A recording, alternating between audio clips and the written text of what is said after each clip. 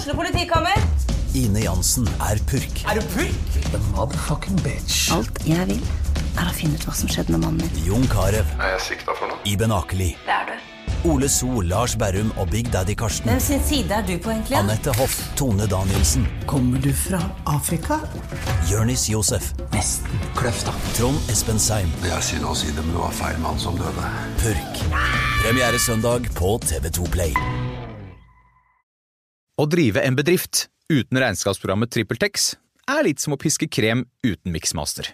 Det går jo, men det bare tar masse unødvendig tid. TrippelTex, det fleksible regnskapsprogrammet som forenkler hverdagen for over 100 000 fornøyde kunder. Prøv gratis på trippeltex.no.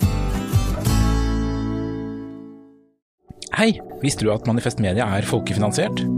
Det betyr at vi trenger at du går inn på manifestmedia.no og blir supporter, eller at du vipser valgfritt beløp til 792646. Sånn, da kan programmet begynne.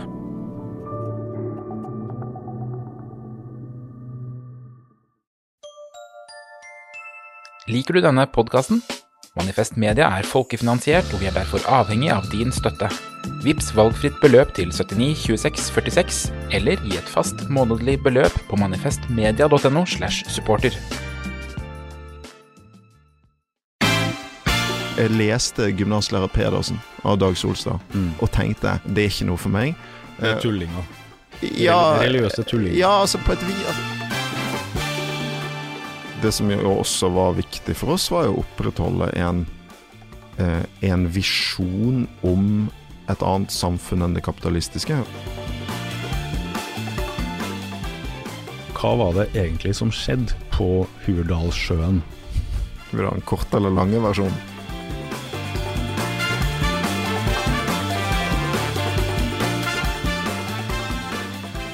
Min makker har tatt juleferie, så Mimir og Marsdals romjulespesial virkelig en spesiell utgave uten kamerat Kristiansson, men til gjengjeld så har jeg en gjest jeg tror figurerer høyt på ønskelista til mange av de stadig flere tusen lytterne til den venstrevridde podcasten. Gledelig jul og velkommen hit, Audun Lysbakken. Tusen takk. Du, ja. Det siste jul som SV-leder, det vemodig?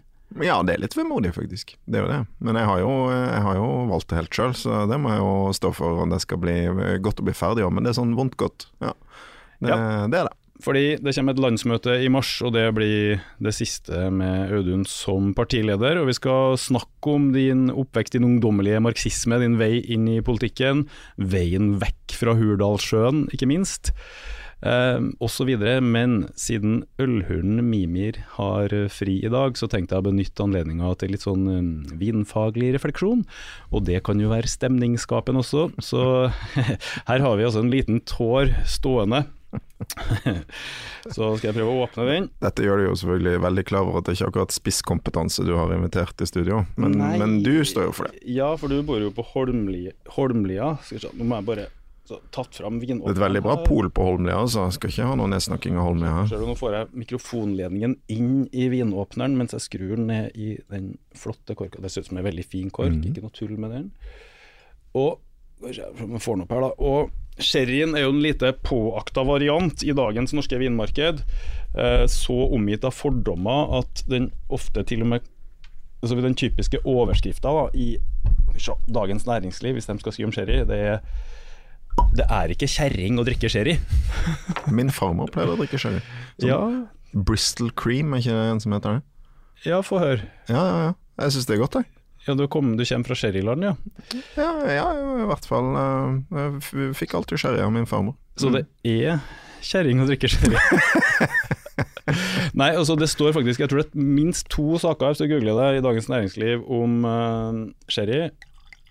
Se der, ja. Som heter «Det ikke kjerring å drikke sherry», så de gjenbruker den overskriften da. Og jeg ville ikke ha valgt de ordene selv. Nei, det klart. Men det her vin, dette ikke sherry. Nei, ja, altså, det det at sherryen jo en vintype, og den Bristol Cream jo noe litt annet. Ja. Men fortell litt om den da, som du fikk hos din farmor. Hvordan husker du? Nei, altså den smakte omtrent sånn som dette lukter. Det lukter jo sherry. Den sherry-lukta, ja. Litt sånn oksidert, litt sånn brunt. Den her jo bitte litt sånn søt også, så den minner kanskje litt om Jeg synes det godt, men altså, jeg litt analfabet da, må jeg innrømme, så liksom akkurat forskjellen på sherry og portvin, det jo mye liksom samme teknologien, ikke det? Ja, det jo det at det hetviner, så de har et høyt sukkerinnhold, da. Ofte putta litt ekstra. Og den Bristol Cream, da, den fikk jo du hos din farmor, den nok ganske søt, og har bidratt til å gi sherryen det ryktet. Men jeg regnet nemlig med at du hadde en assosiasjon til sherry, nemlig din farmor. Hvor gammel var du da du ble skjenket der? Nei, altså når jeg begynte å besøke farmor og drikke sherry, da hadde jeg nok flyttet til Oslo, tror jeg. Så jeg flyttet til Oslo første gang da jeg var 22, tror jeg. For da skulle jeg bli nestleder i SU. I Sosialistisk Ungdom, ja. Yes, og fikk meg jobb i Klassekampen faktisk, der du var nyhetsleder, disclaimer, og så da besøkte jeg ofte farmor, og da lagde hun middag, og så var det gjerne sherry etterpå. Så med din bergenske dialekt så har du også likevel en farmor i Oslo-området. Hvor i Oslo det her? Ja, det var på Frogner. Hun jo egentlig fra Kristiansund. Men min far var da Oslo-gutt, vokste opp på Oslo Vest i en borgerlig familie. Hva slags borgerlig familie er det? Faren var advokat, bodde i Kirkeveien, og så i Thomas Eftes gate, og så var min far en av disse her ungdommene på 60-tallet som liksom tatt, tror jeg, litt av en radikaliseringsbølgen og 68-ånden og sånn, så han studerte først jus, hoppet av og begynte da med teater i stedet for. Dro til Bergen og alle ting, der møtte han min mor, og det ble jo et veldig annet liv, tror jeg også både inntektsmessig og politisk enn det kanskje noen hadde sett for seg for han da. De her folkene som var Oslo Vest da, Thomas Heftis gate og sånne veldig dyre adresser og advokat, hva slags advokat? Ja, det er jeg faktisk ikke helt sikker på. Altså. Men hva tror du den stemte? Nei, min farfar stemte Høyre, det gjorde han. Så jeg har jo da en del av familien med den bakgrunnen, og så har min mor som kommer fra sånn klassisk vestnorsk motkultur. I den familien så kommer alle stammer tilbake fra da småbruk og små gårder på Nordfjordeid, og der vet du, da det Mållaget, det Fråhalslosjen, det Venstre, som var liksom partiet for småbrukerne på Vestlandet, der Arbeiderpartiet aldri helt slo gjennom.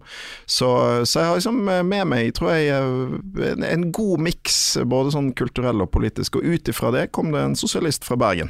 Ja, og det her møtet da mellom advokatsønnen fra Oslo Vest, som vil noe annet å velge teaterets vei, og den her mer motkulturelle vestlandsfanden din mor, skål for det da. Du må ikke sette bort det glasset ditt helt ennå, sånn det. Det fra vinkjelleren din da? Nei, vi var borte på Aker Bryggen og fant noe, kom på det at det kunne være bra her i julehøytiden å ha med en sherry, så da fant vi en passe søt, men jeg har hatt den her liggende hjemme i skapet. Du har sett at det sånn bande som oppsøker spesielt avanserte vinkjeller i Oslo og stjeler, så du må låse døren godt i Manifest, uten at det skal ha noe betalt reklame, hadde jo nylig julebord på den Park 29-restauranten som har en ganske bra vinkjeller, og den var bestjert for et par millioner, og de hadde bare tatt det beste. Var det du som var kunde når de oppdaget tyveriet? For da var det var en som bestilte en flaske til 5.000 kroner, og så det var sånn de oppdaget at den var stjålet. Kan ha vært Magnus, tenkte jeg. Det var allerede bestjålet, og klart på det julebordet så det jo jobben som betaler, så da tar vi ikke så dyr vin. Og i denne teaterfamilien så var du slangemenneskebarnet. Hva gjør slangemenneskebarnet? Altså den historien der har jo blitt litt mer eksotisk ut enn han for det har blitt mange overskrifter av det opp gjennom årene, men altså mine foreldre var da del av på en måte sånn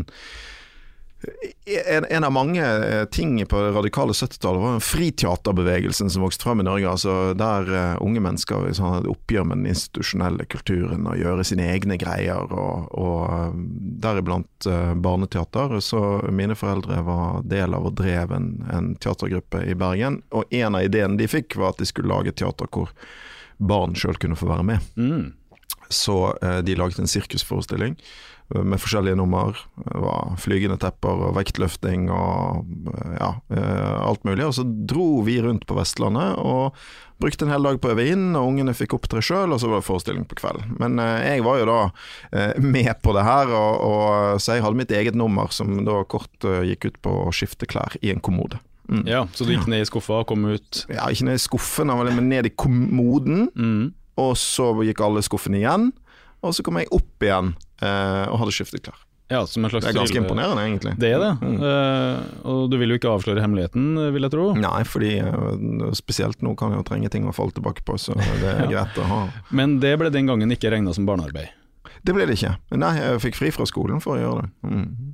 Men det var litt sånn, så i de periodene vi var på turné, så hadde jo min mor og far da med seg lekser og sånn, og så satt jeg gjerne bak i kulissene og holdt på med mitt. Barndommens jul, hva var det på middagsbordet der, julaften? Alltid pinnekjøtt. Det jo, fordi og så det ble liksom de her vestlandstradisjonene fra min mors familie som bestemte sånt hos oss da, så det alltid pinnekjøtt. Er det en strid mellom røkt og urøkt? Ja, det det jo, men røkt liksom smør på fisk, synes jeg. Det jo ganske kraftig smak av pinnekjøtt, så røyker det i tillegg. Jeg tenkte jeg skulle prøve det i år, altså i løpet av jula at jeg skal få testet det. Jeg har noe liggende, det som fikk best i test på Dagens Næringsliv, skal jeg teste det røkte. Og det jo også vinfaglig helt forferdelig, ikke sant? Hvordan setter du noe til pinnekjøtt, men vi har jo som lytterne allerede forsket på det i desember, og det forskes vanligvis gjennom helt frem til nyttår da, på pinnekjøtt og vin. Det åpenbart en ølrett. Ja, det var det jeg skulle til å si, liksom. Hvorfor forske på det når du kan ha øl? Nei, altså det med vin til pinnekjøtt, grunnen til det at det vanskelig. Gjør det fordi det vanskelig. Det min rettesnor det, hvis det vanskelig. Det skal være Hansa juleøl. Sånn, og da bodde dere hvor? Hva slags strøk? Jeg vokst opp på Nøstet i Bergen, som i dag altså det jo i veldig nær sentrum da. For de som kjent så det som tett ved universitetsområdet. Jeg oppvokst i en sånn trehusbebyggelse rett nedenfor det juridiske fakultetet på universitetet. Og det her var jo, altså i dag så jo det ganske ettertraktet å bo sånn sentralt både i Bergen og andre byer, men når jeg ble født og vokst opp så var jo det her egentlig hadde i hvert fall nylig vært saneringsstrøk, ikke sant? Det var ingen som så verdien i disse her gamle boområdene, så det var jo arbeiderklasseområder, men hvor veldig mange som bodde der egentlig hadde en drøm om å komme seg ut av de her gamle husene og få en blokkleilighet på Landås, sant? Ja, mens din far hadde en drøm om å komme seg inn der. Ja, og det var jo kanskje sånne folk som mine foreldre som berget mange av de her bydelene da, for det var jo masse aksjoner og sånn for å få bevart hus og boområder, få trafikkslummen vekk, og det har jo da gjort egentlig at mange av det var mye raddiser som tok de kampen både i Bergen og på Bakklandet i Trondheim og deler av østkanten i Oslo, som jo har gjort at disse områdene har blitt bevart. Det her var jo før byfornyelsen. Jeg gikk på skolen på Møhlenpris, jeg husker disse her gamle bygårdene og sånn. Det luktet råte i oppgangene, sant? Det sto jo der og forfalt, og var egentlig veldig sånn lavstatusområde å bo i. Men i det her trehusbebyggelsehuset, det plass til juletre da? Absolutt, ja. Nei, men, og det jo et utrolig fint gammelt Bergenshus, det huset jeg vokst opp i, og så første etasjen der 200 år gammel. Og du har en lillebror, ikke det? Han 15 år yngre enn meg, så jeg vokste liksom opp som enebarn lenger, og så fikk jeg en bror. Hva heter han da? Magnus heter han. Nei, så fint. Ja, så da har vi det vil du gjerne ha frem. Ja. Enebarns tilværelse som blir forstyrret, og relativt lykkelig jul vil jeg tro, siden det urøkt pinnekjøtt. Og det endrer seg jo litt da du 15-16 år, og faren din fikk kreft, og døde vel.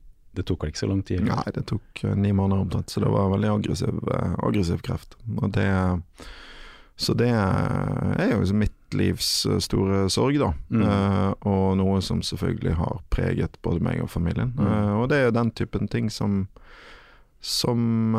egentlig aldri slutter helt, fordi det så mange ting i livet som en far skulle deltatt på, ikke sant? Så han kunne jo levd ennå han, hvis han hadde hatt hvis det ikke hadde skjedd det den gangen. Et veldig sjokk den gangen da, når det går så fort. Ja, for det kom helt ut av det blå, ikke sant? Så og det var jo det var et sjokk på alle måter, fordi mine foreldre delte jo også arbeidsplass, sant? Så det var jo på en måte da også det som gikk over ende, så vi var jo på en måte på, ja, det ble en ny start for min mor og med en liten unge. Og jula ble jo ganske annerledes, for da er jo familiens høydepunkt, liksom. Ja. Men jeg må jo si at en av de tingene jeg virkelig, liksom, når jeg tenker tilbake på oppvekst og ungdomstid og sånt, så er jo utrolig stor beundring for min mor, fordi hun gjennom de årene der som selvfølgelig, og det vet jeg jo mye om i dag, var beintøft for hun, så kjørte hun på og bygget opp en ny tilværelse og sørget for både oppveksten til Magnus og gode rammer for meg, og vi hadde mange fine juler vi, altså. Det hadde vi. Men det er klart det der savnet etter min far vil alltid være der. Tror du at det har jo selvsagt preget deg som menneske, det vil ha preget absolutt alle, det sier jo seg selv, men hva med som politiker? Har det påvirket noe måten du eller ser ting på? At du har erfart noe ganske stort og tungt og viktig skjellsettende såpass ung alder? Ja, godt spørsmål. Det har jeg lurt på en del faktisk, men jeg vet jo aldri hvordan livet hadde blitt, sant? Jeg synes det dummeste som blir sagt er jo det der sånn, ja, det som ikke dreper deg gjør det sterkere og sånn. Det tror jeg stort sett bare tull. Altså, det er suverent mye bedre å leve et liv hvor du slipper store sjokk og stor sorg enn å måtte gjennom det. Og så må jo de fleste mennesker gjennom det på et eller annet tidspunkt, men livet hadde vært langt bedre uten. Men jeg tror kanskje at det preget meg på den måten at jeg liksom bar på et litt sånn større alvor også, en søken etter mening. Det gjorde jeg i årene etterpå, og det kan ha vært en sammenheng i det. Jeg vet jo ikke om det hadde vært uten, men jeg tror hvis jeg skal tenke tilbake på meg selv som tenåring, så var det jo en ung mann i litt sånn konflikt med tidsånden da.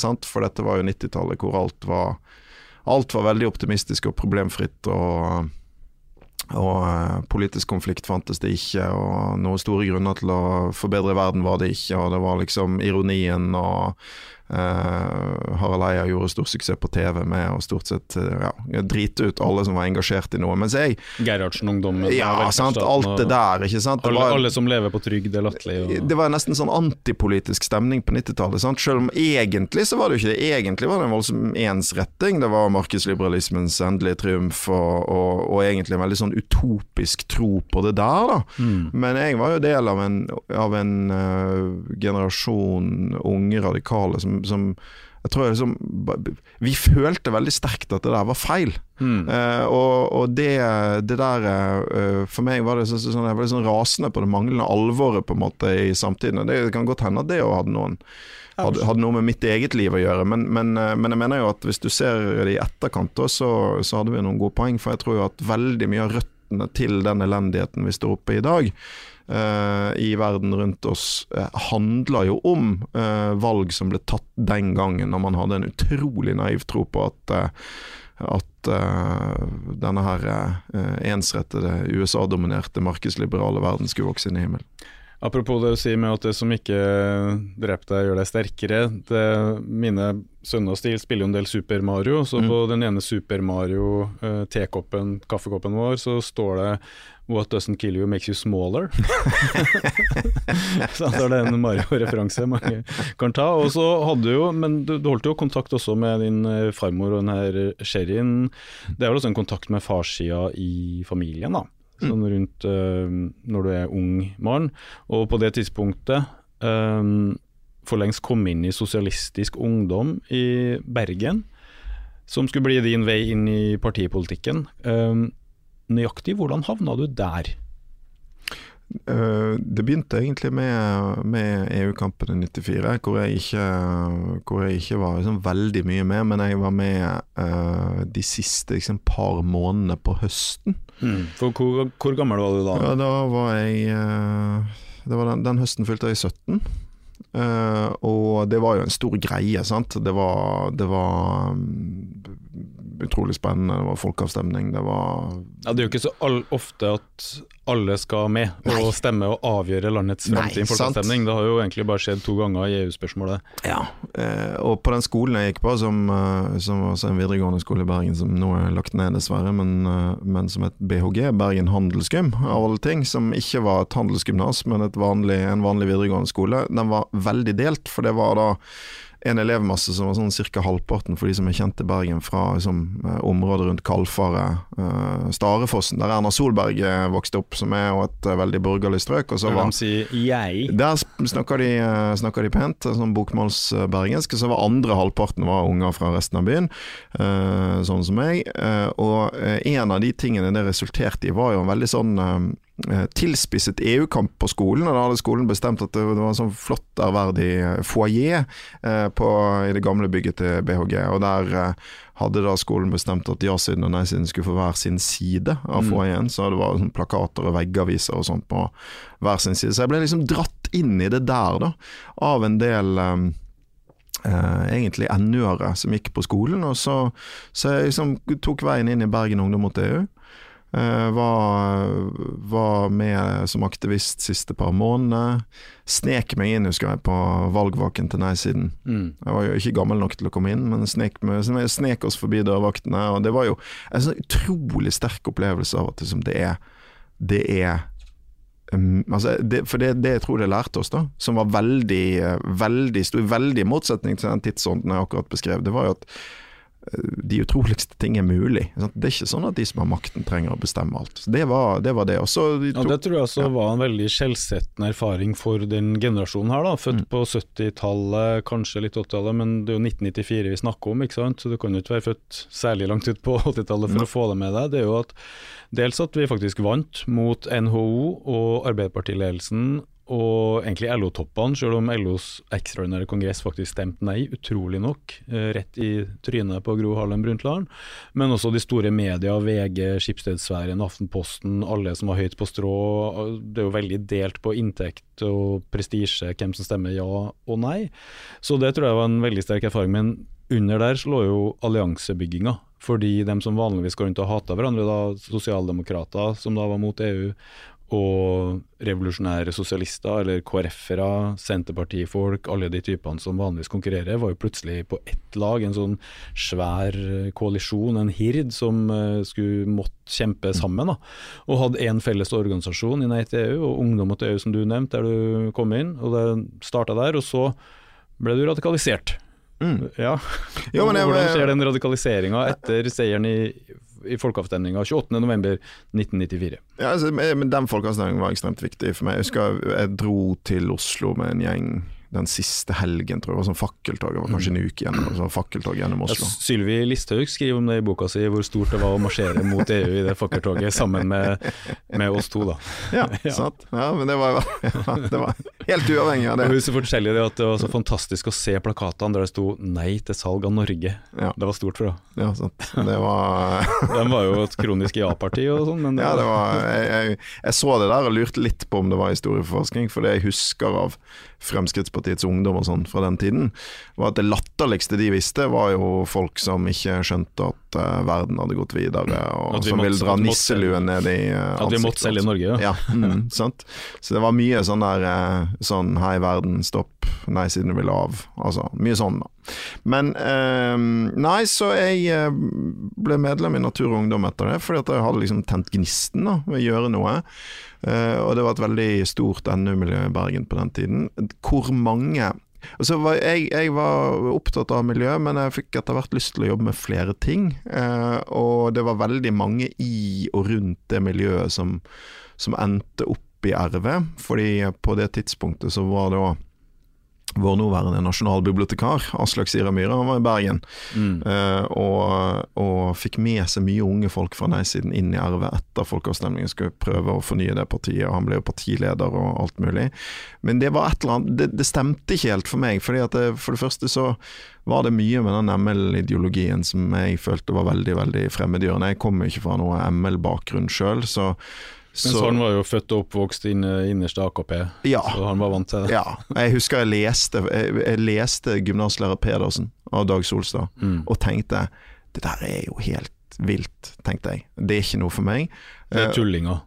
religiøse tulling. Ja, altså på et vis, altså det var i hvert fall noe, det var et eller annet virkelighetsfjernt med hele den revolusjonsoppskriften og AKP-greier. Så det er bare, jeg klarte ikke ta den veien da, og så det noe ut for meg som om hvis det skulle være noen som kunne lage noe venstreside, det kunne bli noe futtig, så måtte det være SV da, så jeg var nok litt sånn i minoritet blant de som jeg var mest med på det tidspunktet, men jeg meldte meg inn i SU. Og så er det jo noen støte marxister i Bergen SV den gangen, Hans Ebbing og andre som jeg mener å huske i hvert fall, som sikkert bidro til radikaliseringen og dra det i retning marxismen og sånn, stemmer det eller?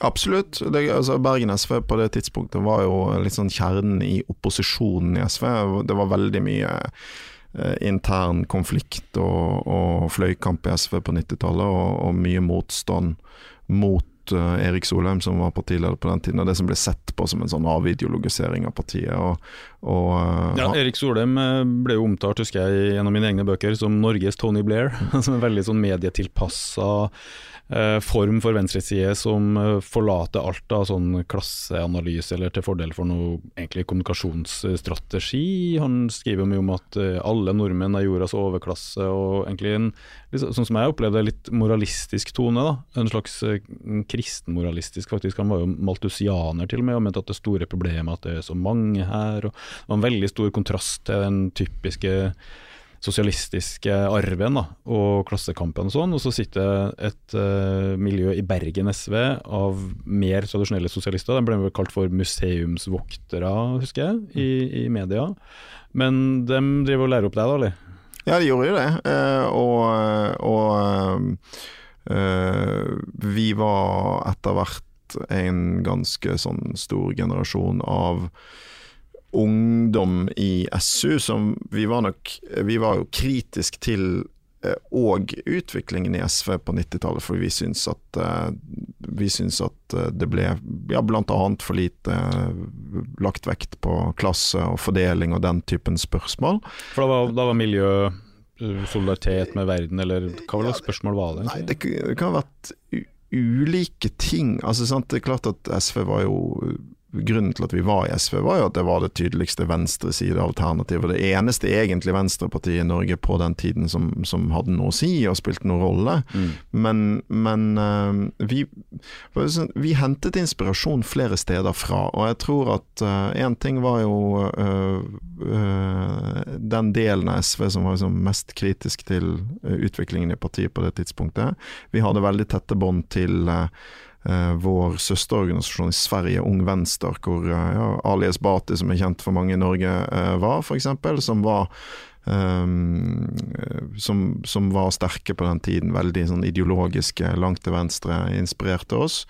Og så tror jeg at det både ledde oss til noen ting som var veldig riktig, altså behovet for å holde fast ved økonomi og fordeling som et kjerneprosjekt for venstresiden, behov for å holde fast ved en forståelse av samfunnet som et samfunn hvor det finnes klassemotsetninger, altså selve klassebegrepet var liksom på vei ut egentlig av samfunnsdebatten og samtalen på 90-tallet, og behovet for å holde fast ved at det må finnes noen alternativer til liksom, denne markedsliberale kapitalismen som dominerte på den tiden.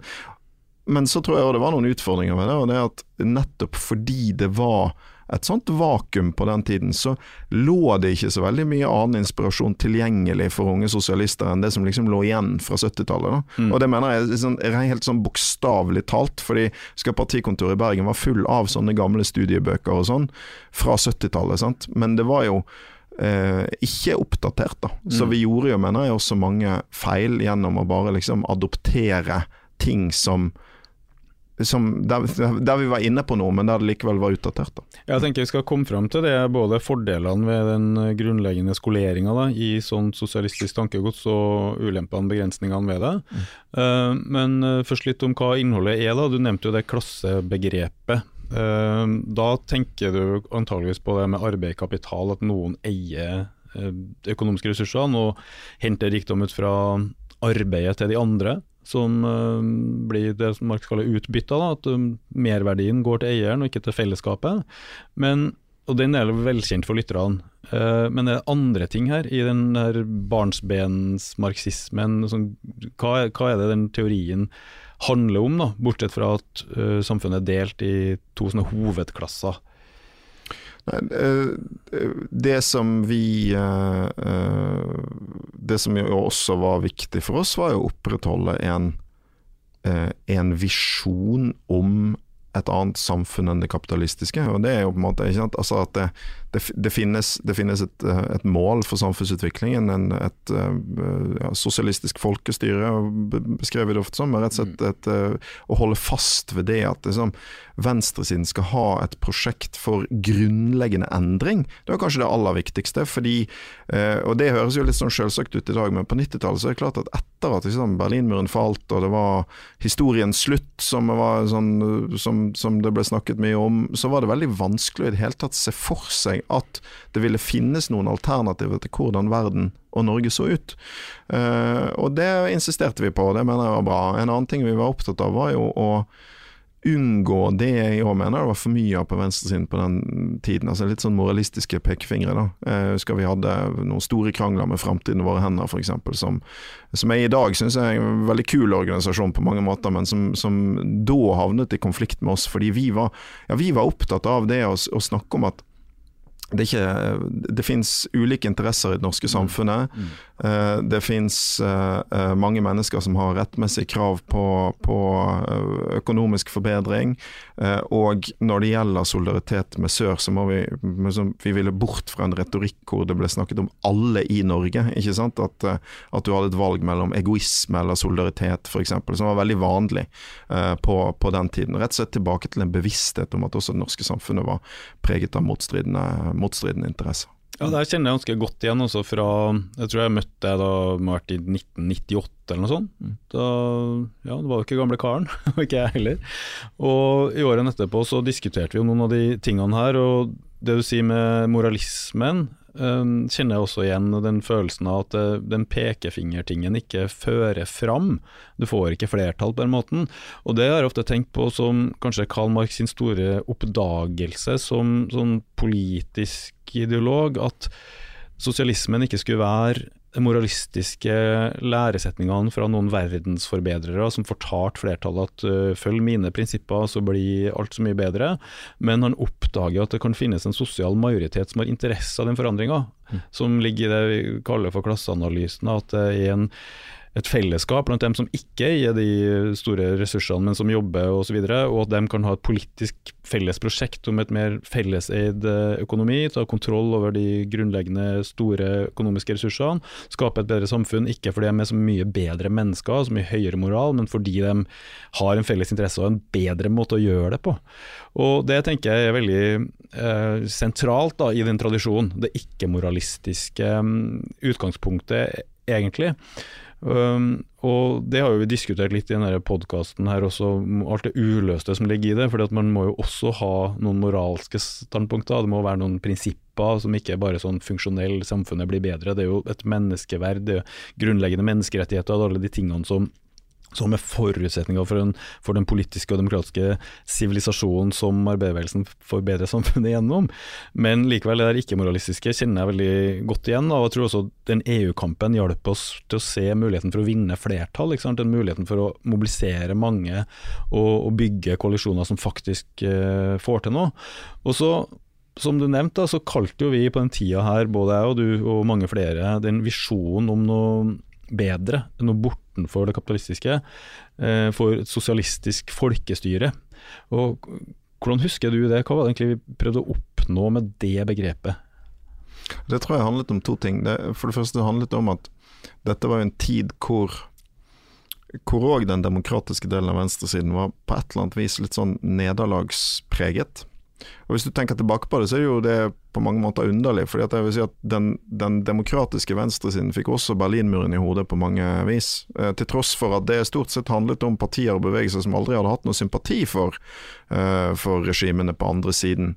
Men du fikk jo på 80- og 90-tallet et sammenfall av at kommunismen brøt sammen, av at at egentlig høyresiden med sånn veldig markedsfundamentalistisk tankegang vant fram i mange land. Sosialdemokratiet bøyde av, la seg inn på en veldig høyreorientert kurs i den økonomiske politikken, og det etterlot en følelse av at det finnes ingen alternativer til dette. Alle visjoner om en annen måte å organisere samfunnet på egentlig, det tapt da. Det vi prøvde å formulere parolen om et sosialistisk folkestyre var jo for det første det at nei, sosialisme ikke bare kan, men må være noe annet enn det som vi har sett lide nederlag, enten det var den despotiske østeuropeiske varianten, eller for så vidt også den, og ofte alt for ovenfra og ned toppstyrte sosialdemokratiske varianten.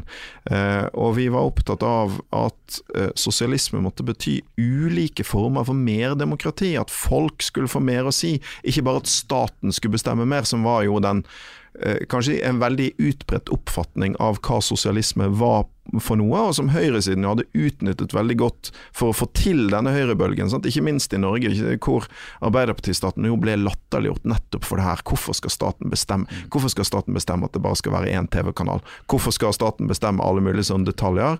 Men det blir også selvfølgelig brukt til et oppgjør med fellesskapsstyring av økonomien, med store konsekvenser for økt ulikhet i Norge over tid, for eksempel. Ja, det cirka sånn jeg husker det også, at det liksom det sosialistisk folkestyre, når du bruker folkestyre, så det jo for å si det har ingenting med ettpartidiktatur å gjøre, for det var jo tradisjonen til AKP, hylla jo ettpartidiktatur helt fram til 1984, stod jo det i partiprogrammet, at det var bedre for arbeidsfolk i Norge om bare ett parti var lovlig, enn om du hadde det regimet vi hadde. Det ganske interessant å tenke på at det 100 år etter innføring av parlamentarismen. Men på den andre siden da, at det skal være sosialistisk, altså ikke sosialdemokratisk folkestyre som var en variant av kapitalismen, men samtidig så opplever jeg jo slagordet som litt sånn smør på flesk, fordi i den måten vi snakker om det så går det jo helt tilbake til den marxistiske ideen om at det skal være fellesskapelig styre over produksjonsmidlene i betydning av de viktige økonomiske ressursene, så ikke liksom kiosken på hjørnet, men finans og store beslutninger om storindustri og så videre, som ikke kan være et privat diktatur da, hvis det skal være et folkestyre. Og hvis det skal være noe felles eie over det, så er det bare en måte å gjøre det på, og det er demokratiet. Det er ikke felles eie over det hvis toppene i kommunistpartiet styrer det, eller noen få arbeiderrepresentanter på et eller annet sted. Det må være demokratiske systemer, da, som du har skrevet også i boka, deltakerne om at det kan være arbeiderstyrt bedrift, det kan være noe kommunen tar tak i. Kommune er jo samme ord som kommunisme på sitt vis, og så videre. Og siden det er sånn da, at felleseie over produksjonsmidlene eller de tunge økonomiske ressursene må være demokratisk, så blir jo den konsistente sosialismen, den kan bare formuleres i demokratiets termer da. Og det konsistente demokratiet, det gjennomførte demokratiet, kan bare formuleres i sosialistiske termer. Fordi det Marx kaller for produksjonsforhold, altså forholdene mellom interessegruppene, hvem som styrer og blir styrt i produksjonen, også i arbeidslivet. Det produksjonsforholdet til sosialismen, sånn som jeg så derfor, det er demokratiet som er sosialismens produksjonsforhold, og da blir det sånn latterlig med et sosialistisk folkestyre da, men det burde forklare seg selv. Og det her husker jeg vi diskuterte mye da på 90-tallet, tidlig 2000-tallet, og det var på en måte prinsipper vi satt og fila på, og kjente på om den passet med vår holdning, og vi var jo enige på tvers av, jeg var jo med i RV-siden den gangen, du var med i SV-siden, men vi var veldig enige om at det her er vår måte å tenke på, og det utfordrer også skillet mellom politikk og økonomi da. Når du sier at Røkkes eiendom, Aker Asa, er økonomi, så spiller vi jo spørsmål om, ja, men er ikke det politikk da? De anretter ressursene for hele samfunnet. Det er jo politiske spørsmål, de er privatisert. Og vi satt jo og diskuterte her, husker jeg, i din ungkarsaktige leilighet i Bergen. Du var en ung mann som leste Gramsci og var opptatt av det her. Vi diskuterte i Marais, den bydelen i Paris der du bodde, jeg husker ikke når det var, jeg bodde på en madrass på gulvet ditt der en uke i Frankrike, og du var her et helt halvår, var det ikke det? Ja, det var noen måneder i hvert fall, da vi midt på 2000-tallet en gang. Hva var du holdt på med i Frankrike? Nei, jeg drev egentlig og skrev på den boken som jeg brukte utrolig mange år på å skrive, men den som du nevnte som et deltakerne som kom i 2009, som jo handlet om de her tingene, som handlet om å prøve å finne ut hvordan kan vi utvide demokratiet sånn det også gjelder omfatte økonomien på ulike vis. Så hadde noen år reiste mye, det var utrolig mye arbeid for en ganske kort bok, men jeg synes egentlig fortsatt den ganske bra, den boken. Ja, nå husker jeg, og jeg satt jo ved siden av der på dagtid, så var vi jo på biblioteket, og der satt vi og knatret, og jeg satt og knatret helt sikkert på FRP-koden, så jeg knatret på en eller annen bok, og så satt vi og knatret på din, og så var jeg som venstreintellektuelle som jobbet med prinsipper, teorier, analyser, og på den andre siden så husker jeg da du kom inn på Stortinget første gang, det var i 2001, ja, som noen år før her da, så da vi jo noen år forbi at vi sitter i din leilighet i Bergen og snakker om Gramsci, og så kommer du inn på Stortinget som liksom stjerneskudd fra Hordaland SV, og så sier du til meg på telefon, Magnus, jeg oppdager her på Stortinget at vi har bare ideologi. Vi har ikke noe politikk. De driver med noe som heter saker her. Hva var det du hadde opplevd på Stortinget som ga deg denne åpenbaringen? Nei, men altså jeg tror at, for det var vi litt over på, for vi snakket om hva som var bra med den, altså det ble jo en sånn venstredreining egentlig flere ungdomsmiljøer da på slutten av 90-tallet og også blant oss i SØ, og hva som var bra med det og som jeg fortsatt føler til at sånn kjernen i det jeg står for jo blant annet det at kritikken av kapitalismen, klassetenkningen ble som gjenreist. Det som ikke var så bra med det var jo flere ting. Det ene som jeg mener vi arvet litt fra 70-tallsradikalismen. Det ene jo veldig sånn rigide ideer om liksom, hvem med og hvem ikke med, og hva skal dette hete, og så, det var en del begreper som vi ble veldig opptatt av. Hvis du ikke bruker rett begrep, så får du ikke være med? Ja, organisasjonen og partiet, det må være marxistisk, det må være revolusjonært. Altså, spør du meg i dag, så er jeg helt uenig i det. Man må bygge en brei venstreside der du ikke skal måtte abonnere på en haug med ismer for å være med. Det må være mangfold. Jeg mener jo at begrepet revolusjonært ikke er spesielt dekkende for det norske venstresiden skal holde på med i dag. Det er i hvert fall et begrep som er veldig lett å misforstå og assosiere med noe helt annet. Så mange sånne ting mener jeg jo var feil. Vi hadde... Jeg bare stoppe et øyeblikk der, for jeg husker en sånn detalj jeg lærte hos Marx, da, for han var jo også politisk engasjert på måten at han satt og jobbet med noen små organisasjoner. Det var jo ikke noe ordentlige partier, de kjente én arbeider i Tyskland, så det var ikke noe, den arbeiderbevegelsen han skriver om, den finnes jo først senere, så ganske profetisk å oppdage den muligheten når den ennå ikke har opptrett, liksom. Det var på teoretisk grunnlag.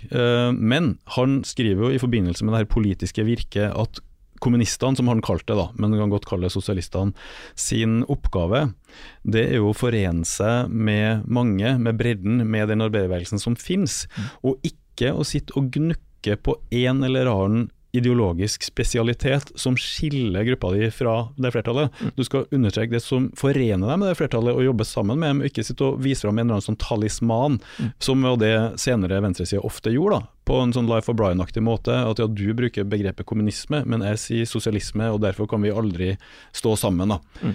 Og så sier du at den type ting også var jeg kan si at det der kommer den marxistiske grunnskoleringen litt til kort da, i møte med parlamentet, den politiske virke, velgerne, partiprosjektet. Ja, og det kan jo også skape veldig sånn, det kan jo skape harde konflikter da, sant? Sånn at det var jo folk, vi hadde jo uenigheter i Sosialistisk Ungdom for eksempel der, det var folk som havnet på den andre siden av det, som jeg har hatt stor glede av å samarbeide med senere, men jeg tror likevel at sant, vi var inne på noen veldig vesentlige ting når det gjaldt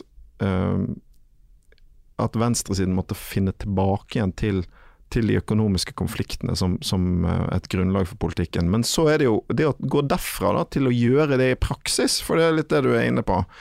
Det jo det neste, for det jo lett, det tror jeg også en av tingene som var en utfordring i å oversette det som lå igjen fra 70-tallet til en praksis for vår tid, det jo at hvis du kan jo bruke veldig mye tid på å diskutere ideologi og på å ha de riktige prinsippene, men uten praksis det liksom ikke så mye vits da. Og sånn som jeg tenker, det mener jeg gjelder generelt, og det at venstresiden kan på en måte gå i en av to grøfter. du kan ende opp med å ha så mange seminarer om ideologi at du ikke har noe særlig i praksis. Altså at du ikke faktisk får gjort noe som betyr noe for folk. Og for folk så det jo ikke som dine store visjoner for fremtiden som avgjørende. Det avgjørende får du løst mine hverdagsproblemer her og nå. Den andre grøften det går an å gå i jo å bare være opptatt av saker, men ikke ha noe ideologi, ikke ha noe prinsipper, ikke ha noe visjoner, for da vil retningen, og da vil praksis bli blind, da vil retningen du går i sannsynligvis bli tilfeldig. Men det vi mener jeg, det som har avgjørende for oss, og som har vært en læringsprosess mener jeg, for mitt parti, for hele vår venstre side, det at selv om du vil ta lange steg i riktig retning, så må du være villig til å ta de korte først. Og det kan handle om og for meg så var jo det, Stortinget jo ofte utskjelt, sant? Og politikere uttenkt for å være veldig virkelighetsfjerne. Men på sitt beste så jo det å være folkevalgt en unik mulighet til å komme i kontakt med veldig mange vanlige mennesker som lever veldig forskjellige liv. Nå har det jo blitt mye kritikk av liksom det at stortingsrepresentanter kan reise så mye og sånn. Jeg sinnssykt tilhenger av at stortingsrepresentanter kan reise mye rundt i Norge, møte folk og gjøre det til politikk. Sånn at det som ble for meg de der første årene på Stortinget var jo da at en skulle liksom både jobbe med disse store spørsmålene, men samtidig helt små ting. Jeg husker jeg tok opp i Stortinget en gang en situasjon for det var vel 2 eller 3 gårdsbruk i Hordaland sin siste vegløse grend, og de fikk ikke geitemelken sin til meieriet, for det var en sånn båt som hadde sluttet å gå, sant? Det tok jeg opp på Stortinget, og det mener jeg veldig bra, for det jo sant, hvis sosialister ikke har svar på de der tingene, spiller jo ingen rolle at du har et flott alternativ til kapitalismen, fordi mennesker lever livene sine i hverdagen, ikke sant? Og hverdagspolitikken legger hele grunnlaget for om du kommer noen vei. Alle de små stegene som avgjør om du kan ta de store. Og de større stegene også, som å ha orden på kraftpolitikken og strømprisen, som sittende regjering sliter veldig med. Det du nevner med teorien på den ene siden og den politiske praksisen på andre, jo folk har prøvd å løse før, for eksempel da venstresiden ble splittet mellom SV og det andre som kom ut av det, nemlig den ML-bevegelsen du viste, så var jo kritikken fra de unge raddisene, ML-erne, som ble maoister, som at SF, som var SV før, da, var et vandrende teoretisk seminar, og så skulle de ha praksis i stedet for, bygge opp Dagsavisa, Klassekampen og andre ting, men den praksisen ble jo da ofte etter hvert helt sånn løsrevet fra den norske parlamentariske virkeligheten som de ikke gadd å forholde seg til, for de fikk jo ikke noe stemmer, så de laget sin egen alternativ virkelighet som skulle gå folkekrigens vei og holdt på uti der da, og det var jo en slags reaksjon på å ikke helt få det til, og Rødt jo et ganske annet sted i dag, har jo gått mye den samme veien som det egentlig, og så inn i politikken, hverdagen, sakene, ikke bare de her marxistiske prinsippene. Men hvis man får til det da, sånn som også Arbeiderpartiet fikk det i sin tid, og de var jo ikke så teoretiske heller, de har jo vært veldig praktisk orientert helt fra starten, særlig fra Nygaardsvold ble statsminister i 35 da, så har jo Arbeiderpartiet drevet mye mer med saker sånn enn med ideologi, og blitt egentlig helt avideologisert, sånn sosialistisk sett også, for lengst. Men hvis man går den veien, hvordan skal man unngå sosialdemokratiets skjebne? For det er jo andre siden av mynten da, medaljen. Fordi når man sitter og kjemper for den geitemelka eller subsidier til akkurat sin tunnel i sitt hjemfylke, og det som er viktig for velgerne innenfor det her spillet som er parlamentarisk demokrati da, som ikke er knyttet nødvendigvis til streiken, du ser jo det når det er streik, så skal partiene ikke si noe som helst, det er tydeligvis spilleregelen på Stortinget da, vi ikke mener noe om lærerstreiken, for det er partene i arbeidslivet, så det er en veldig adskillelse av det parlamentariske spillet, der alle velgere er bare individer i stemmeavlukket, og den faktiske klassekampen som er mer organisert, mer kollektiv, en annen type prosess, som heller ikke foregår til angitt tid hvert 4. år. Og da blir jo sosialdemokratiske styringspartier nettopp det, og knyttet til staten, og i Norge embetsmannsstaten sitt perspektiv, og en forlengelse av systemet, mer enn en utfordring av systemet, og det følger nesten automatisk av spillet selv da. Man driver i valgkampene, jobber på de sakene, lykkes på den måten, og hvordan skal SV, Rødt, den sosialistiske opposisjonen i Norge, unngå og akkurat den samme skjebnen, der du snevres inn i retning noen små skritt, og kan kjempe i 20 år for en tannhelsereform, og så får du til noe halvveis, og så kan du klappe deg på ryggen for det, mens de visjonene som du nevnte, med et alternativ til det bestående, et bedre sosialistisk eller demokratisk samfunn, bare blekne og bli en sånn ungdomssynd. Hvordan klarer man å balansere det her i dag, synes du? Nei, jeg mener at jeg mener faktisk vi har blitt ganske god til å balansere det. Vi skal snakke på egne vegne, så mener jeg at SV i dag og det noe av det jeg er mest stolt over ved partiet vårt, at vi blitt et parti som i stand til å jobbe for og også skape resultater i saker, gjøre kompromisser med andre med veldig stor selvfølgelighet og selvtillit. Og grunnen til at det mulig å gjøre det, så disse budsjettavtalene vi har inngått med regjeringen nå, sant? Det jo ikke, altså der ligger det utrolig mye viktig. Tannhelsereform som kan gjennomføres betydelig kortere enn det du sa nå, sant? Betydelige velferdsreformer, omfordeling, men selvfølgelig også mange problemer. Altså det ting i avtalene som vi imot, det ikke minst veldig mange ting vi gjerne skulle sett gått fortere. Men jeg tror at en av grunnene til at det kan gjøres med selvtillit og selvfølgelighet en trygghet på nettopp det at det ingen som kommer til å komme her og si at herlig, det var dette vi ville, nå alt fint, strålende. Nei, det et steg på veien, vi skal videre. Og at vi hele tiden et parti med en levende diskusjon om hvor det vi vil. Og det det jeg mener med liksom, å være midt på veien mellom de to grøftene, fordi at hvis du blir så opptatt av saken at du tenker sånn at all ideologisk diskusjon, det jo interessant, det bare seminar. Har litt sånn forakt for det. For det tror jeg sosialdemokratiet utviklet på et tidspunkt, og sånn var det å gå for mye av, mener jeg, i SV på 90-tallet. Da risikerer du at til slutt så vet du ikke hvor du skal lenger. Sånn at, da springer du etter media, på en måte. Så vi skal vedta nytt prinsipprogram på SV sitt landsmøte nå i mars. Svær diskusjon der om hva betyr sosialisme i vår tid. Det var utrolig viktig, nettopp for å kunne være et parti som effektivt i stand til å bruke makt, inngå kompromisser, skape resultater, slåss i enkeltsaker. Men så tror jeg også det handler om en ting til, og det å ikke ha altså det lett når du trekker opp det bildet av sosialismen og stedet vi skal, at det blir en visjon så omfattende og vanskelig at alt annet blir veldig smått og meningsløst. Sånn må vi ikke tenke om sosialismen, tenker jeg da. Vi må holde fast ved at det trengs alternativer til en kapitalisme som har selvfølgelig, og det det mest åpenbare, store fordelingsproblemer, det kan alle se i vår tid, men også dype demokratiske problemer, og dermed også et stort moralsk problem, fordi den samler makt på så få hender. Så jo alternativet til dette, det jo ikke en paradisisk tilstand som skal innføres liksom fra den ene dagen til den andre. Nei, sosialismen en prosess som vil gå gradvis over lang tid, som ikke har et endelig definert sluttpunkt, og som vi ser veldig mye av det norske samfunnet i det vi har skapt. Hvis vi klarer å tenke sånn om målet, så gir alle de små stegene også litt mer mening i det store ideologiske bildet. Og det var det en av de tingene jeg lærte også, gjennom denne fellesreisen som vi har vært på, fra noen prinsipper til noe nærmere virkeligheten, at Skandinavia kanskje var det stedet på 1900-tallet som kom nærmest de sosialistiske visjonene, og ikke Kuba, som et ettpartidiktatur, Sovjet-Kina det samme, der arbeidsfolk ikke har så veldig mye innflytelse og makt, det det diktaturet som har, men Skandinavia som med sin sterke fagbevegelse, sin sterke demokratiske gjennomslag, helsepolitikken, barnehagen, alt det som tatt ut av markedet og gjort til felleseie, også pensjonssystemet og så videre, kom mye nærmere den ideen om felles eierskap til produksjonsmidlene, selv om det fortsatt kapitalistiske samfunn, og det ikke innført, enn de her andre diktaturene. Og det der lærte jeg av en russer, det var Boris Kagalitsky, en marxist oppvokst i Sovjetunionen, som måtte komme hit og fortelle oss det, fordi han hadde liksom sett det fra sin side, og vokst opp med den Marx-litteraturen, og bare så hva det diktaturet var, da, at det ikke hadde noe med den sosialismen å gjøre.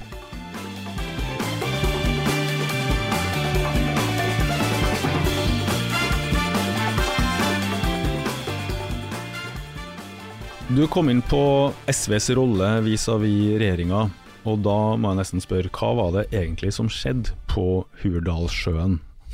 Vil du ha en kort eller lange versjon? Ja, vi tåler å lære litt av det her. Vi var veldig godt forberedt før Hurdal. Vi var forberedt fordi SV har vært 8 år i regjering før, så vi visste veldig mye mer enn vi gjorde i 2005 om hvordan vi ville ha det og hvordan vi ikke ville ha det.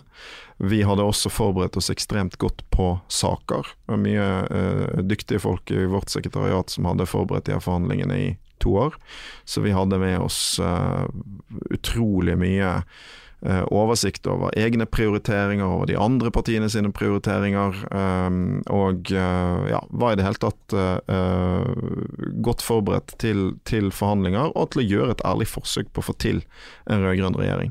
Og da har du verktøykassen din da, saker, prioriteringer, de andres prioriteringer, muligheten for å forhandle hestene. Og så hadde vi vedtak i landsstyret om hva som var viktigst for SV, sant? Men så tenker jeg også det strategiske perspektivet basert på SVs historie og erfaring, og SVs syn på regjeringsdeltakelse i ulike faser.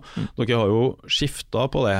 Kan du ta oss litt gjennom SVs rolle på det området gjennom tidene, og hva du har lært av det?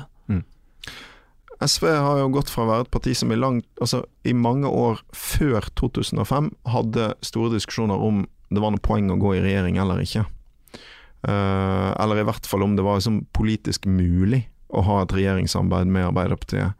Det var jo også et Arbeiderparti som på 90-tallet og begynnelsen av 2000-tallet hadde gått i nyliberal retning, sant? Så det var jo betydelig skepsis før 2005 til det. Jeg var en av de som var skeptisk til det selv. Ja, og SV satt aldri i noen regjering og var liksom ikke en spiller på den måten? Nei, ble jo sett på som et kronisk opposisjonsparti, sant? Sånn at selve ideen om at SV skulle i regjering var jo en idé som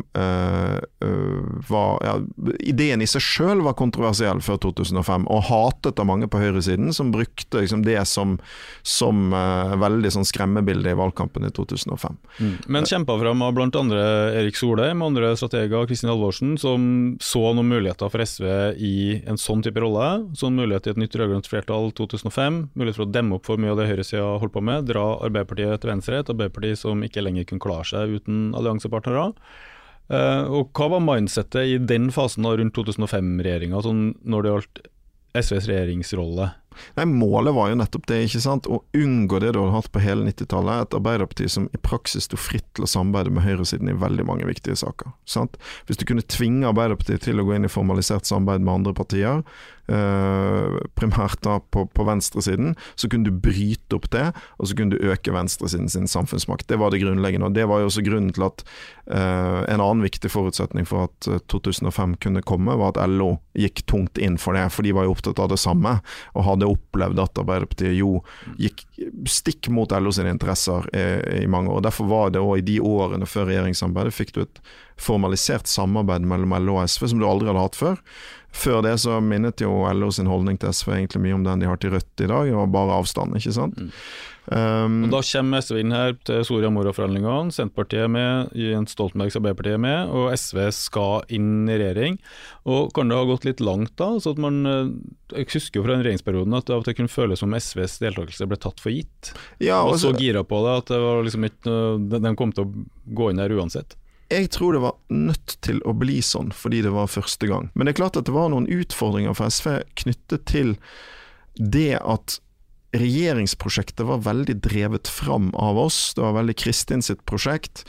Og når du først var inne, så var det egentlig ikke noen vei ut igjen heller, selv om det gikk dårlig. Ja, selv om man skulle se både 4-tallet og 3,9-tallet på målingene, så ville det ha tatt seg veldig dårlig ut å bare gå ut og si nei, vi slutter i regjering, for vi synes vi gjør det så dårlig på målingene. Det tar seg dårlig ut, så man blir sånn basta bunne der og må bare stå i det, som det er så populært heter. Ja, og det er jo, og når jeg etterpå har vært opptatt av å komme bort fra det, så er ikke det egentlig noen kritikk av linjen eller beslutningen de årene, for jeg tror ikke egentlig at vi hadde så mye valg. Altså, fordi hadde SV gått ut av regjering for eksempel, så hadde det jo blitt det evige beviset på at venstresiden takler ikke det, eller det går ikke. Og vi hadde forpliktet oss i valgene på at vi skulle delta i regjering uansett. Så det vi har vært opptatt av i årene etterpå, det er den viljen til å styre må venstresiden ha. Det er mulig å bruke regjeringsmakten til å få til betydelige resultater. Det er meningsløst å ha prinsipper om at du ikke skal være med. Det er bare å overlate makten til noen andre. Men det er også dumt å sette deg selv i en situasjon hvor du er nødt til å gå inn. Vi må med like stor selvfølgelighet som vi er positivt til å sitte i regjering, så må vi være klar over at makt alltid er ulike ting. Det kan være avmakt i møtelokalene, i forhandlingslokalene inne i en regjering, hvor et radikalt parti gjerne sitter alene, hvor det er hemmelighold, hvor du ikke har noe særlig mulighet til å trekke på krefter utenfra. Sånn at å gå i regjering, det gjør du hvis de politiske resultatene er gode nok og styrkeforholdene tilsier at du virkelig kan få til noe bra. Hvis og det er jo perspektivet du har med opp på tabulen, at her skal vi ikke inn for enhver pris. Nei. Fordi det kan være situasjoner hvor du rett og slett har mer makt utenfor. Og da var det avgjørende for oss når vi kom til Hurdal. Det var ganske enkelt det. Hvor mye kan vi få til? Kan vi prege en regjeringsplattform i så stor grad at det åpenbart at vi ikke kan få til mer ved å stå på utsiden, og at det derfor også riktig å gå inn med alle de utfordringene det knyttet selvfølgelig til å gå inn i en regjering. Og her det også en ting med konkurransen med Rødt, selv om det selvsagt ikke du vil snakke om det på den måten sikkert, så husker jeg veldig godt i 2013 at SV var jo veldig nær sperregrensa og holdt på å krepere av regjeringsdeltakelse, da, sånn som Senterpartiet opplever nå. Og var jo prinsippet under sperregrensa, men det gikk bra. Og det som var helt legendarisk da, var jo en ting var at Rødt ikke var på Stortinget, men det som var helt legendarisk, at han klarte ikke å komme inn en gang. Etter 8 år med SV i regjering, og som fikk problemer på grunn av det, så klarte ikke Rødt å skrape sammen nok til en stortingsrepresentant en gang. Og så har jo det endret seg senere. Det var jo så vidt vi trodde at det partiet hadde livets rett og slett etter den hendelsen der. Nå ser det ut til å ha livets rett. Og så i den situasjonen som var nå etter valget sist, da, 2021, så var jo Rødt på Stortinget med 8 plutselig og hadde brutt sperregrensa. Og den beslutningen om SV skal inn i regjering, det ble kanskje litt noe enklere av det. Nei, men du kan si at på et vis så tror jeg jo det er fordeler og ulemper ved at det er flere progressive partier på Stortinget, sant? Det er klart at fra et SV-ståsted så er det et åpenbart problem med det, og det er at Rødt og delvis også MDG er liksom inne i deler av folket hvor vi tradisjonelt har kunnet mobilisere. Vi er jo i en situasjon akkurat nå for eksempel, tror jeg, hvor SV er i den posisjonen vi var for 20 år siden, alene på denne siden. Selvfølgelig kanskje vi hadde hatt 15% oppslutning snart i stedet for 10, sant? Ja, så jeg teller jo alltid det sammen. Jeg sier jo nå har vi 17, og da mener jeg Rødt og SV. Ja, sant. Det er greit for deg at jeg teller. Jeg teller litt annerledes enn det er naturlig, men poenget er at det er ikke gitt heller at en ville vært sterkere med et parti, sant? Og det er mulig for et radikalt parti innenfor regjering, og også for ekstra muskler fra det presset som andre kan gi. Sånn at for vår beslutning på Hurdal, så mener jeg med hånd på hjertet jeg kan si at det ikke var viktig. Det som derimot var veldig viktig var våre egne erfaringer. Våre egne erfaringer om hva som skal til for å lykkes i regjering, og at vi hadde gjort veldig klare vedtak i partiet om hva vi måtte ha gjennom for å gå i regjering. Og det var jo der det strandet. Altså, det er jo ikke så veldig mye mer komplisert det der egentlig enn at for Arbeiderpartiet og Senterpartiet satt med et valgresultat hvor, selv om vi hadde gått fram, vi var det klart minste partiet. Hvis en regjeringsplattform bare skulle gi en slags sånn matematisk fordeling av politiske gjennomslag, eller hva vi skal kalle det, så ville ikke det bli godt nok for oss. Fordi det er åpenbart at vi kunne få til mer ved å bruke den der vippeposisjonen som vi vil få i Stortinget. Sånn at vi var avhengig av at de ville komme oss i møte og la oss prege den regjeringsplattformen på en måte som faktisk gjenspeilet da helheten i valgresultatet, som ikke bare var at Arbeiderpartiet og Senterpartiet var en del større enn SV, men at du satt med et flertall som var avhengig av oss, og et totalt rødgrønt flertall på 100 mandater, hvor den, du kan si, mest progressive delen av dette faktisk hadde gjort samlet sett, hvis du tenker SV, Rødt, MDG, et veldig, veldig godt valg. Ja, særlig sammenlignet med Senterpartiet, som skulle forestille den store valgvinneren, så gikk jo faktisk Rødt og SV mer fram enn Senterpartiet ved det valget her, uten at NRK klarte å dekke det noe særlig, hvis jeg får lov til å nevne det fra Manifest Media. Men så kommer du inn med den holdningen at vi må ha igjen noe, ellers så ser vi ut som idioter, på en måte. Det er progressiv framgang i valget, vi skal ha igjen noe regjeringsplattformen. Arbeiderparti-rådgiverkorpset, tror du de var forberedt på at SV faktisk bare kunne dra? At SV sier nei til å sitte i regjering, og sier bare, ha det bra? Nei, det er et godt spørsmål. Det vil jeg sikkert aldri få vite svaret på, men det er klart at det finnes jo, tror jeg, og det vil alltid være etter en sånn begivenhet, så vil det være litt ulike historiefortellinger. Den historiefortellingen som er mest behagelig for Arbeiderpartiet selv er at SV egentlig aldri ville i regjering, så de hadde dratt uansett. Det er feil, fordi vi hadde så klare vedtak på hva som var viktigst for oss, at hadde det vært vilje der til å si greit, vi skal for eksempel komme venstresiden i møte på det for øvrig utrolig populære kravet om et forbud mot profitt på grunnleggende velferd.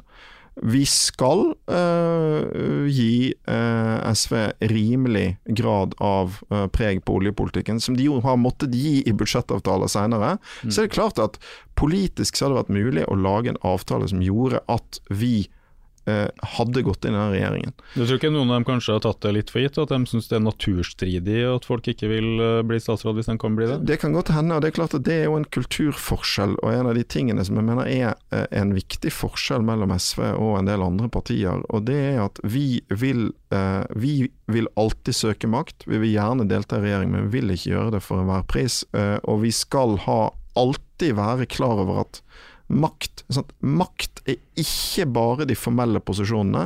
Makt handler om noe mer. Makt handler om hvem som har overtaket i samfunnsdebatten rundt der beslutningen skal skje. Hvem som kan mobilisere krefter, legge press. Og det jo fordelen med å være i Stortinget. Da har han en mulighet til å skaffe seg, også som et tross alt, liksom, selv om vi har blitt større, ikke så stort parti, ekstra muskler. Det mye vanskeligere innad i regjering. Og det jo derfor det som står i en regjeringsplattform så veldig, veldig avgjørende. For det du ikke får til der, kan du egentlig ikke regne med å få til utover i perioden. Så når plattformen ikke kunne bli god nok, så var det umulig for oss å gå inn. Jeg tenker jo at som skjedde der, at SV stilte seg en helt annen rolle som dere nå utøver i Stortinget, og som også funket veldig bra for velgerne, som i hvert fall har holdt opp SV, og SV har vokst etter valget, og dere veikrysset mellom det røde og det grønne, men også ikke i regjering, og i den forhandlingsposisjonen, og en annen frihet og en annen styrke enn dere ville ha hatt som juniorpartner, og fender for farkosten Gahr Støre. Jeg tror det som skjedde på Hurdalssjøen kanskje en av dine mer definerende handlinger som partileder. Det selvsagt det kollektiv som gjør det, men det jo under din ledelse da. Og at det har antageligvis plassert SV på et annet sted i norsk politisk landskap da. Og SVs historie enn det ville ha vært uten den hendelsen på Hurdalssjøen. Og at det kanskje endrer forholdet til Arbeiderpartiet, strategisk og taktisk, da. De må forholde seg til et annet SV, og en visshet om at venstresiden ikke kan tas for gitt, da. Og det tror jeg egentlig hele venstrefamilien, og det røde og det grønne og fagbevegelsen kommer til å ha nytte av i mange år fremover, da. Men hvordan har du følt det selv, og så det et endret forhold til Arbeiderpartiet nå, strategisk, taktisk, under den rådende situasjonen etter Hurdalssjøen? Ja, jeg håper og tror det, og jeg tror paradoksalt nok at det vi gjorde på Hurdal kan gjøre det lettere for SV å gå inn i regjering på et tidspunkt i fremtiden, fordi det har jo vært sånn at SV har jo vært et parti som det har vært lett å ta for gitt for sosialdemokratiet, både den gangen SV ikke ville i posisjon, og liksom men var nå der og kunne sørge for de ekstra stemmene som ga flertall for en Arbeiderparti-regjering, ikke sant? Og den gangen vi var i regjering sammen. Det vi har markert nå jo nettopp det at ja, vi villige til samarbeid, men ingen kan ta det som en selvfølge. Ingen kan ta SV for gitt, og det det beste utgangspunktet for å få til ting.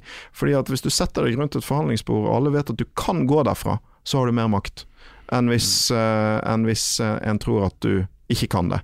Det ikke så veldig langt i tid fra romjula 2022 til mars 2023, da du kommer til å motta blomsteren din og applausen og være ferdig som partileder. Og på det tidspunktet tror du da du tenker at du har bidratt til å endre SV, sånn som den unge marxisten Lysbakken var veldig ivrig på? Eller har du i større grad liksom bært stafettpinnen i din etappe i et parti som i bunn og grunn det samme som da du tok over? Jeg håper litt av begge deler egentlig, sant? Fordi det jo ingen tvil om at vi, og da vil jeg si vi, sant? For jeg har hatt mange mennesker om dette, at SV har forandret seg gjennom de årene her. Det gjelder synet på makt, det gjelder politiske prioriteringer. Vi har spisset partiet sitt profil veldig tydelig mot rettferdig fordeling og miljø som de to hovedspørsmålene. Vi har bygget en mye sterkere organisasjon, endret, mener jeg, partikultur på mange vis, men det også veldig stor grad av kontinuitet og en tradisjon som jeg stolt av. Så jeg vil håpe at de fleste vil si litt av begge deler, egentlig. Hvis det var jo kanskje... men jeg mener det. Litt av begge deler. For egen del, har du noe nyttårsforsett da? Nei, altså litt av målet med nå ikke være partileder mer å ha rett og slett ha mer tid hjemme med ungene mine, og forhåpentligvis litt mer tid til å dra og se Brann spille fotball, så det mine nyttårsforsetter. Men så det jo viktig å si at jeg jo ikke ferdig med politikken, jeg skal være på Stortinget ganske lenge ennå, så jeg skal gjøre en god jobb der, og håper jeg. Ja, og etter den perioden da, slutt etter neste stortingsvalg, så antar jeg at du ikke på Stortinget mer, finner noe annet å pusle med, da begynner et nytt kapittel, eller kanskje en helt ny del i denne sagaen om slangemenneskebarnet fra kommodeskuffen, og sett at du våkner en morgen med full frihet til å gjøre det som du har lyst til. Vet du da egentlig hva du har lyst til? Nei, jeg trenger litt tid til å finne ut av det, altså, så jeg er glad for at jeg skal være på Stortinget en stund, fordi at, nei, jeg vet faktisk ikke helt, Magnus, jeg må finne ut av det. Det jeg synes er aller mest gøy ved siden av å være leder i SV, det å trene et fotballag for 10-åringer i Holmlia sportsklubb, men jeg tror ikke det kommer til å bli levebrød, så jeg må finne med noe som gir inntekt også. Ja, så bor du jo på Holmlia der, nå etter hvert et litt større hus enn før, da får du kanskje plass til noen kasser sherry i kjelleren nå da? Ja, det kan hende. Kanskje vi kan starte en sånn vin- og hetvinspodcast sammen. Ja, det er mye skolering frem til det, kjenner jeg, men det var jo en slags start da. Ja, så nei, det er bra. Det blir bra. Dagens Næringsliv har jo en som heter «Jeg kan ingenting om vin». Ja. Så vi kan jo prøve å utkonkurrere dem, så jeg kan absolutt ingenting om vin. Det tror jeg kan gjøre meg der, tror jeg. Så jeg liker noen ting, altså noen ting jeg ikke liker, og så husker jeg aldri hva det var. Ja, det er det vanlige det, og så tar man i beste fall med seg et bilde av etiketten på Vinmonopolet og spør, har du den her? Det er i hvert fall bedre enn å si, har du den med sånn rød etikett? Men ja, det er mye å lære også i vinens verden. Skål, og tusen takk for at du tok deg tida, og godt nyttår. Godt nyttår, Magnus. Dette er en podcast fra Manifest Media. Produsent er meg, Mikkel Kvenås. Hvis du har uløste problem Mimir og Magnus bør behandle, skriv til redaksjonen@manifestmedia.no. Du hører Mimir og Marsdal hver torsdag på Spotify, iTunes og der du ellers finner podcast.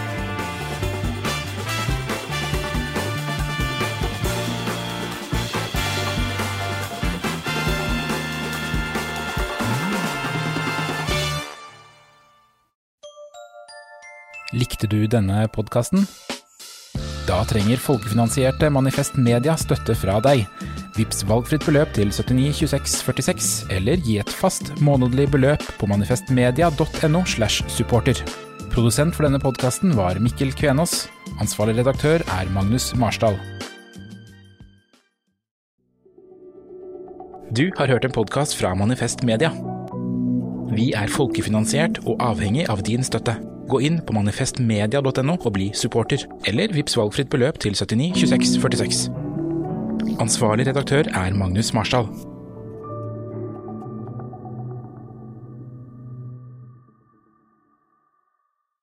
Kiwi er billigst i VGs matbørs, og har vært billigst i 4 av de 5 siste VGs matbørser, og nå presser vi prisen på påskevarer fram til 1. april. På 522 gram Toro pannekakemix presser vi prisen fra 42,90 helt ned til 34,90. På 410 gram Lerum bringebærsyltetøy presser vi prisen fra 32,90 helt ned til 22,90. For det er vi som er prispresserne, og vi i Kiwi gir oss aldri på pris.